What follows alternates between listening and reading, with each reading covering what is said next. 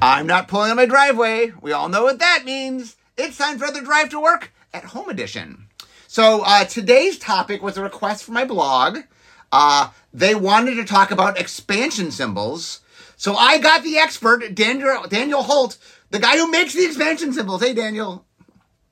Hey, Mark. How's it going? Okay, so I want to give a little bit of history before we dive into like how we make them, just so people understand the history of them.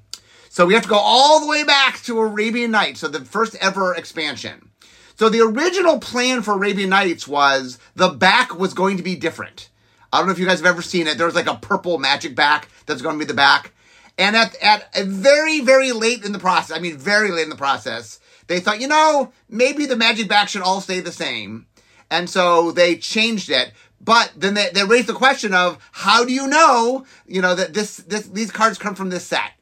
And so they came up with the idea of an expansion symbol. So that was kind of a last-minute necessity when they decided not to change the back. And the very first expansion symbol, Arabian Nights, had a scimitar. As we'll talk with Daniel, the early symbols were very much, here's an object. I know we'll talk about how there's only so many objects and stuff, but... yeah, it's very iconic, though, that scimitar. Yeah, the very first few work was a scimitar for Arabian Nights. It was an anvil for Antiquities because that was about artifacts.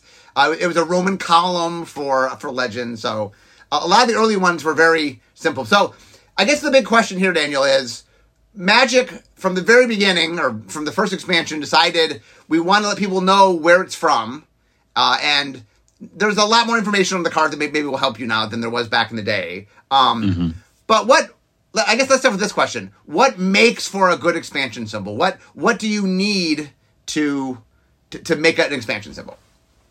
Yeah, I think you kind of hit the nail on the head there a second ago. You said they're simple objects, simple shapes. Those are some of my favorite types of set symbols. Because I think the set symbol, it's kind of mechanical. It needs to say what set it's from. It needs to be distinguishable from the other sets. And to do that, it kind of plays into whatever the set is about.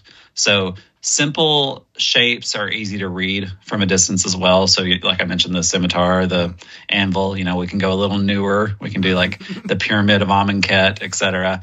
I think those are some really nice simple shapes that do the job well. Now, just so the people understand, there's a bunch of challenges. An expansion symbol has to do a bunch of things. One of the things it has to do, which it did not have to do back in the days of Arabian Nights, is when the game first began, rarity was not something we put on the cards. You actually didn't know, when Alpha came out, which ones are the rare cards you didn't know. I think Richard had this idea that, people, it would hide what's what, and Richard liked a lot of mystery in the early days. But starting in Urza's Legacy, I think, we started doing, the black and the silver and the gold, and then eventually when Mythic Rare became a thing, the sort of orangey red that's Mythic Rare. So not only do you have to make a symbol that's cool and it shows what the set is, but you also have to be able to hold to someone information, right?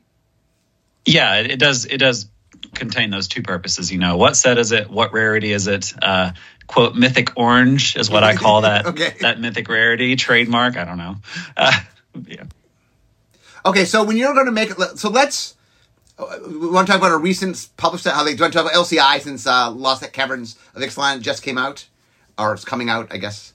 Let's talk about March of the Machine. Okay, let's talk March of the Machine. Okay, so yeah. Okay, we're doing a giant war, and the Phyrexians are invading everywhere. How do you what's your starting point? So let's use March of the Machine as our example. How did you start approaching March of the Machine? So March of the Machine was a big story set. So I wanted to lean into that a lot. So I explored things like, okay, Elish Norn's really important here. I don't know if you've heard of her. All the different planes are being invaded. What can we do there? And then Elspeth plays a big story moment. And that's kind of where we ended up landing. So I would say the March of the Machine set symbol is a very storytelling moment from world building. It's her sword breaking the Phyrexian symbol. It's turned slightly, but if you turn it vertical, it does make a Phyrexian symbol that's being shattered. So I think that was a really good example of leaning into the story of it. But then when you look at the March of the Machine Commander deck, that kind of leaned more on the simple shape. It's Elish Norn's headdress very, very simple shape on top of a shield. And so that leans back toward the more simple object, easy to read from a distance. Yeah. Yeah, the other thing you bring up that was interesting is back in the day when Arabian Nights came out, all you had to worry about is this is Arabian Nights. But now we have the main set, we have command, like, you have to not only make an expansion symbol, but make, like, riffs on the expansion symbol for different products. Right. And then there was a third symbol in March of the Machine, actually. There was Aftermath. Oh, there were 4 symbols, actually. So Aftermath was like, this is post the story, so not much is happening here. Also, everyone's desparked. That's kind of the big moment. So that's kind of where I went with that, like, ray burst shape, kind of generic symbology there. But then, yeah, we had the 4th symbol, which was the different legends that showed up. So that's where we took the legendary crown, playing a joke on it, and putting a Phyrexian symbol in the middle of it. Was the inspiration there? Yeah, it is. I find it neat of there's like iconography. Like, for example, for Phyrexian All Will Be One, you went with the Phyrexian, like some version of the Phyrexian symbol, which is a motif. Like, that's another interesting thing for me is that Magic has its own sort of visual language, right? That there's things that mean stuff. Like, how often do you get to play into that? Like, how often do you get to, like, use Magic's own iconography? It's every once in a while, and I love when it comes up because it's just so obvious of a symbol, like Phyrexia set. Let's use the Phyrexia symbol, done. But then, you have to dig a little deeper on some points. Like, maybe it's not so obvious that the March of the Machine legendary bonus sheet is using the legendary crown. But if you do know the legendary crown, you're like, okay, I got it. So it comes up every once in a while. So, okay, so like when you're trying to come up with something, where do you tend to start? Like, what like, let's say you're doing a brand new set. Where do you tend to start? I have to make a brand new symbol. And just so the audience is aware, I mean, not only do you have to make a symbol for this set, but like you have to not look like a symbol for other sets. And that becomes very, very hard when we make, many, many sets. Right. That's part of the philosophy. It has to look different from each set to set. That's part of its purpose. So when I start, I'm literally working on a set symbol right now today, right after this podcast. I start looking through the world guide. The world building team puts together a guide that we send to the artist. I used to design those. That's now done by Oren on the world building team. But I just dig through that, and I I screenshot a bunch of different things that might be inspirational that help tell the story of the world, especially if it's a new world, because it's new to me too. It's new to everyone. And then I take all those ideas and I go into my document and just start sketching. I do a lot of sketches about trying to simplify some of the key shapes that show up in the plane. If it's what's a good example of that? Like if it's a set about something generally known in the world, maybe not just specifically Magic. Maybe Midnight Hunt was a good example. Like, it's a werewolf set. This is not a specific werewolf howling at the moon, but that's what you know about werewolves. Yeah. So I start drawing some of those. Maybe they're not specifically from the world guide. I'll brainstorm with creative some too, or ask the set lead what the most important parts of the set are about. But really, it's just ideation. Like, I just do a ton of different sketches, and that could range. Sometimes it's like Phyrexia All Will Be One. Probably didn't have that many sketches. It was pretty obvious what we were going with. But then when I was super inspired by Kamigawa Neon Dynasty, I was a little excited about that set. I think I did like 30 sketches of like, here's a bunch of different options. And funny story with that, but go ahead. No. I'm saying, for those who don't know, Daniel is a giant Kamigawa fan. So let's talk a little bit about that. So about the making of the Kamigawa Neon Dynasty expansion symbol. Yeah, I mean, TLDR before getting into it, the symbol I wanted did not get picked. The symbol that got picked almost didn't even make it into the consideration. I had these 30 symbols, and I had circled like my favorite 10 or whatever. And I was talking to World Building, and Emily Tang, the lead of creative, was like, I like that one. And I wasn't even including that one. And it was the mountains with the sun and the pixelization. And I was like, okay, I'll include it. And then everyone loved it. And that's what eventually moved forward. So you bring up a good point, by the way, which is while you make the symbol, you're not the final say on what the symbol is. Right. it's a lot of head stakeholders in like a bunch of different departments. So like I'll post round one, like here's sketches. Like these are literally clearly I drew them. There's a lot of imperfections, clearly not vector yet. And then, we got Aaron Forsyth, the head of creative over here, improving the creative lead, the set design lead, the product architect. Basically, the representative of every department looks at these and is like, hey, this is what really symbolizes the set. Let's move forward with that one. And they don't always agree with each other. That's kind of fun, too. We can only have one set symbol, but people like 3 different ones. So what if you could have done the Kamigawa symbol you wanted, what would it have been? What was your favorite? Yeah, I guess I can talk a little bit about an unused design. So if you see it later, you're like, hey, wait a minute. I had these. Yeah. I talk about unused designs all the time. I had these two koi fish kind of going in a circle around each other, mimicking each other. But one was more of a traditional koi fish, like this is clearly a living creature. The other was more artificial. I was really leaning into the like modernity and tradition of the war, the quote war between Kamigawa that was happening at the time, the conflict engine. There were some other ones in there. Did it have a yin-yangish look to it? I mean, yeah, kind of that. It was making I really like the way the two interacted with each other, and I like the parallels. I also explored like the open fan, trying to be like a simple shape like the other 3 Kamigawa symbols, or like a lantern, a throwing star, and the arch, like very simple shapes. It's like, okay, let's do it like a fan to represent the historians. That fan actually went on to be the transforming double face symbol on the sagas, closed fan and open fan. Yeah, so just so that people are aware, not only do you do the expansion symbols, but you do all the iconography and all the different symbols and things, not just the expansion symbol, but all the symbols. Yeah, mechanical frames in general. So that's icons, watermarks, and then any kind of new frame that a new mechanic needs to support it. So how often is it possible that some of the other iconography from that set influences or is influenced by the expansion symbol? Oh, absolutely. Every time, almost. Anytime a new symbol's needed, because symbols and watermarks are flavorful to the set, they kind of overlap set symbols. So upcoming, have we announced RXX's name? That's Bloomborough. We have announced Bloomborough. Yeah. All right. So in Bloomborough, there will be a symbol. And it was conflicting with the set symbol. So, I had to get all these approved at the same time. So I'm like, here's set symbols. Here's this other symbol. Where do we want to put each? And that comes up a lot. Yeah. One of the things that to me, so a couple questions. First question is, do you feel any obligation when you go back to a world that we've been to before that the expansion symbols from that world are connective or not really? They can just stand on their own? Absolutely, especially with like remastered and sets being released on Arena, like Kaladesh remastered. I did that symbol. I fused the previous Kaladesh expansions. Anytime we go to Innistrad, I'm like, is it supposed to be the Avacyn symbol? Is it supposed to be something different? There's a lot of like history with them, especially if it's the first Return to set, but not always. Well, for example, I'm just curious because Lost Caverns is coming out. Lost Caverns was weird in that it was returned that we were going back to a place, but it wasn't. It's what I've been calling a backdrop set, meaning we're using Ixalan as a setting, but really mechanically the set's not a return to Ixalan.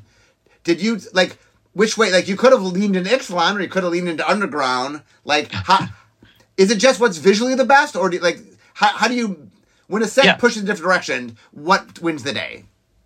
Yeah, I should preface with Ixalan specifically. I have a partner who works on the Booster Fund frames. So if you love all that creative aesthetics, that's Dalton. I kind of work back and forth with him on set symbols. So he actually did the set symbols for Ixalan. I just managed those. But yeah, it was leaning more into the world guide. Here's the visuals of the new Ixalan. Here's what we're seeing a lot of now. So he leaned into that culture there with the new symbol. Okay, so what is the first set you made a symbol for? Let's just give people the audience how long have you been making symbols? So the previous designer was James Arnold. He wrapped up around, I believe, the previous Innistrads, and then I took over, and I had a lot of weird ones, and then leading forward, I had all of them. It was like Unfinity, Kamigawa, and Kaladesh Remaster were my first three kind of at the same time. I just don't remember what released first. I think Unfinity was first of the three. What was it? Say the three. Unfinity, Kamigawa, and Kaladesh Remastered on Arena. Well, Infinity was last November, and Kamigawa was before that. So I think Kamigawa came out before Infinity did. Yeah, but I think we showed the set symbol for Infinity first. I just remember seeing it. I'm like, correct. That's my first symbol. We showed it first because we previewed it like in November of the previous year. So for example, Infinity, the expansion. So talk about Infinity. They had a fun expansion symbol. How did you come up with Infinity? Yeah. Yeah, no, it was fun. The orbiting planets. It was set in space. I just wanted something very whimsical and have motion to it because it's a theme park. Like it's supposed to be fun and inviting. So I kind of played with like Saturn's rings type thing, and I don't know. It was a fun movement to it. Yeah, you brought an interesting point that I don't think people even think about. Is there's a tone and a mood to the set. Like sets are not the same, and so not only is the expansion symbol trying to capture the essence of what the set is, but you're trying to capture the tone of what the set is. I don't know if people even think about that. Yeah, I think James Arnold, like for Crimson Vow, I think did a good job of it's a bat. But if you flip it upside down, it's also a skull. Mm-hmm. So it kind of captured that moment of like, this is a dangerous set. Olivia Voldarian is, yes, she's having a wedding, but no one wants to be at that wedding. So at least mortals don't.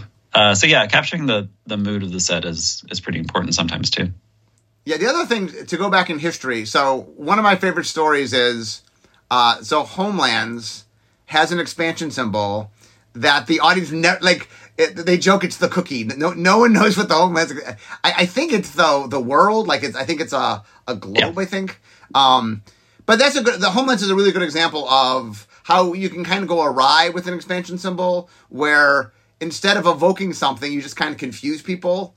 And that's the thing that to me is really interesting about looking at expansion symbols is, when you do it well, it seems so obvious and so perfect, but how hard it is. Like, there's a thing in design called the paperclip effect, where if you make something so exact, like a paperclip, that it seems so obvious that the audience is like, well, what else? What else could it be? How else could you put papers together? And I think a lot of graphic design is a lot like that. That when you do your job correct, it seems like, well, what else could the expansion possibly have been? When the answer is, well, there are a lot of things it could have been. Yeah. There's some pitfalls too. I admit. So I'm like talking about Kamigawa. Very happy with where the main set symbol hit. That really captured the feel of the world. You know, here's the traditional and the digital with the pixelization. I think I went on the Commander set symbol for that one. I leaned into the origami style of the Moonfolk and their mechs. They're creating robots, and I think that was a little missed. Like it doesn't really capture that unless you know it's supposed to be origami. But once you know that, you're like, oh, it is a shield made out of paper. Like I get it, but probably went a little too deep in the rabbit hole on that one. So what? Okay, so as someone who does this, this is what you do. If you look back at classic Magic, so not the ones you've made, but prior to your what do you think are the most iconic expansion symbols? Like, what are the ones that you're like, wow, that was amazing, that was great? Iconic or favorite? Because I think I have different answers. Okay. What is the most iconic? What is your favorite? First, iconic. What do you think are the most iconic expansion symbols of Magic's history? Iconic, I think it's back. Maybe it's just biased from when I started playing, because I do think like original Champions, the Kamigawa logo, the original Ravnica. Remind people what they were, because the average person might not know what they are. Sorry. Yeah. Not everyone's been playing for 20 plus years. Sorry. So Kamigawa is a little gateway, Torii Gate arch. Very, like we were talking about earlier, very simple shapes. Ravnica is the city of guilds, so it's literally a building. We talked about the scimitar. I still I just can picture that in my head immediately, and I definitely didn't play back then. From Arabian Nights. My favorite and my iconic the most iconic symbols, I think, are those very simple objects that you know exactly what it is as soon as you see it. Mm-hmm. So while I said my answers are different, I think my favorite is like the Amonkhet pyramid. Like it's such a simple shape. It's so far into magic, like what was that, 20 years into magic, and we still have a simple shape to do, and you know it's immediately Amonkhet. So I just think that was really cool that we still have some of those shapes. Like, you know, Phyrexia All Will Be One, I think, is going to go down as one of those too, where it's the Phyrexian symbol. What else could it have been? But you know what it is, and it's fairly simple shape. Yeah, one of the interesting things when we do world building is some worlds come with more iconography than others. Like one of the interesting things for Amonkhet's a great example. We had a lot of problem on the design side because, like, Egyptian mythology just isn't as well known as some other mythologies. And so a lot of what we're trying to do on design is, like, make cards that riff on things people know. But the strength, I think, of Amonkhet is Egyptians had, like, really strong iconography, you know. Yeah. You see something right away and you get Egyptian just because there's a lot of very distinctive look and feels that has to do with a lot of the Egyptian stuff. And so that's why I think it leaned toward having a nice, clean expansion symbol, and that there's so many, the visual language of the world is very clean. What do you think is what world have we done, do you think, that was the most problematic because it wasn't clean, it wasn't easy? Like, what did you struggle most with? Oh, from my own symbols or just history? Well, we can do both. Yeah. What do you think? What first came to mind was Kaladesh, where, like, you know it's Kaladesh if you know Kaladesh, but if you've never seen Kaladesh before, these are two very, like, filigree symbols. They kind of look like each other. Like, I always kind of mix up Aether Revolt and Kaladesh a little if I see them from a distance. But it's pulling straight from the world. Like, once you know Kaladesh, those little twirls and filigrees are definitely Kaladesh. But otherwise, you're like, I don't know what this is. It doesn't have the Egyptian feel of, like, oh, I know what a pyramid is. What are some of my struggles for my own symbols? Can't talk about future sets. Yeah. The one I'm currently on, I think, is giving me a little pause. I don't think I have one that was just the code name. What's the code name you're working on today? Just the code name. Code name is Tennis. Oh, you work on Tennis. Okay. Yeah, it's got some real world applications. Yeah, we've announced the death race. We've announced that so that they know. So this is. I mean, the interesting thing is there's some real world things that exist, and so you know, but also the other thing that's really challenging is the space is so small. Like, what is the actual? Do you know the actual dimensions of an expansion symbol? I actually don't. I don't know the actual size of an expansion symbol because it does vary depending on the width and height. So, like, Kamigawa Neon Dynasty was a very wide symbol. So that meant we got to go a little bit bigger. It actually occupies more space because it's not as tall. But then, like, the very vertical symbols can only go as big as the type bar is. So they end up being a little smaller. So, that's an interesting point that I didn't know this. So, the expansion symbol can go wider or taller. I mean, it can't go taller than the bar, but... It cannot go taller, yeah. But what I'm saying is that they're not always the same height and width. Right. Well, they're always about the same height. Like, we always try to max the size of the vertical space of the type bar, but the width is really determined by how wide the actual symbol is. And how wide I don't know, you don't know dimensions. I'm sure how wide you can go. Like, the funny thing is, at some point, just a little behind the scenes stuff for everybody. There's a big question in R&D of, did we put the expansion symbol in the right place? And one of the challenges is, hey, that's the card type line. Like, there's things that have to go there, and if you can't fit, you're like, oh, this expansion symbol, so I can go as wide as I want. Yeah, but editors may yell at me. Where do you think, should the expansion symbol go where it goes, or do you think it should be somewhere else on the card? Like, as a graphic designer, what do you think? Is it in the right place? I think it conflicts with the type bar a little too much. I'd love to not have these arguments with editing all the time, and, like, I have to worry about that with mechanical frames too. I don't know. I mean, it's been where it is forever, so any kind of change is questionable. But I do think maybe it should be down by the set code, maybe, where at the bottom, because there's a set code at the bottom left that tells you what set it is, and the rarity's right there. So why is the symbol not next to that information? Yeah, so you need a set symbol. That's the right. That big information, question, right? For just a little history for Magic, everybody. For a good chunk of Magic, that came with, was that the 8th? No, it was after the 8th edition frame. The bar at the bottom that has information on it is maybe 10, 15 years old at most. M15, is that? Yeah, maybe M15 sounds right. M15 sounds right. And so before that, I mean, one of the general problems of Magic is inertia is a huge thing. Hey, this is how we've always done something. We've done it for 30 years. But when you first started Magic, that bar at the bottom didn't exist. So no one could think to put it there. That none of that information was there. And so that's a constant tension between what's the right thing to do versus what's the history. And, so I don't know. I find that where to put the expansion symbol interesting discussion, but I don't think it's moving anytime soon. So I think it's a good discussion too. Okay, so we have a few minutes left. So philosophically, I'm curious. What 3 traits? If you had to pick 3 traits that make for the best expansion symbol, what 3 traits would you pick? Simplicity. We've covered that a bit. I just think it needs to it needs to read well on the type line. I think some of our symbols lately have gotten a little complex. I know LCI has a few issues with readability because it's just a very complicated symbol, so it's hard to tell it doesn't have enough color area for the rarity. So it needs to be simple.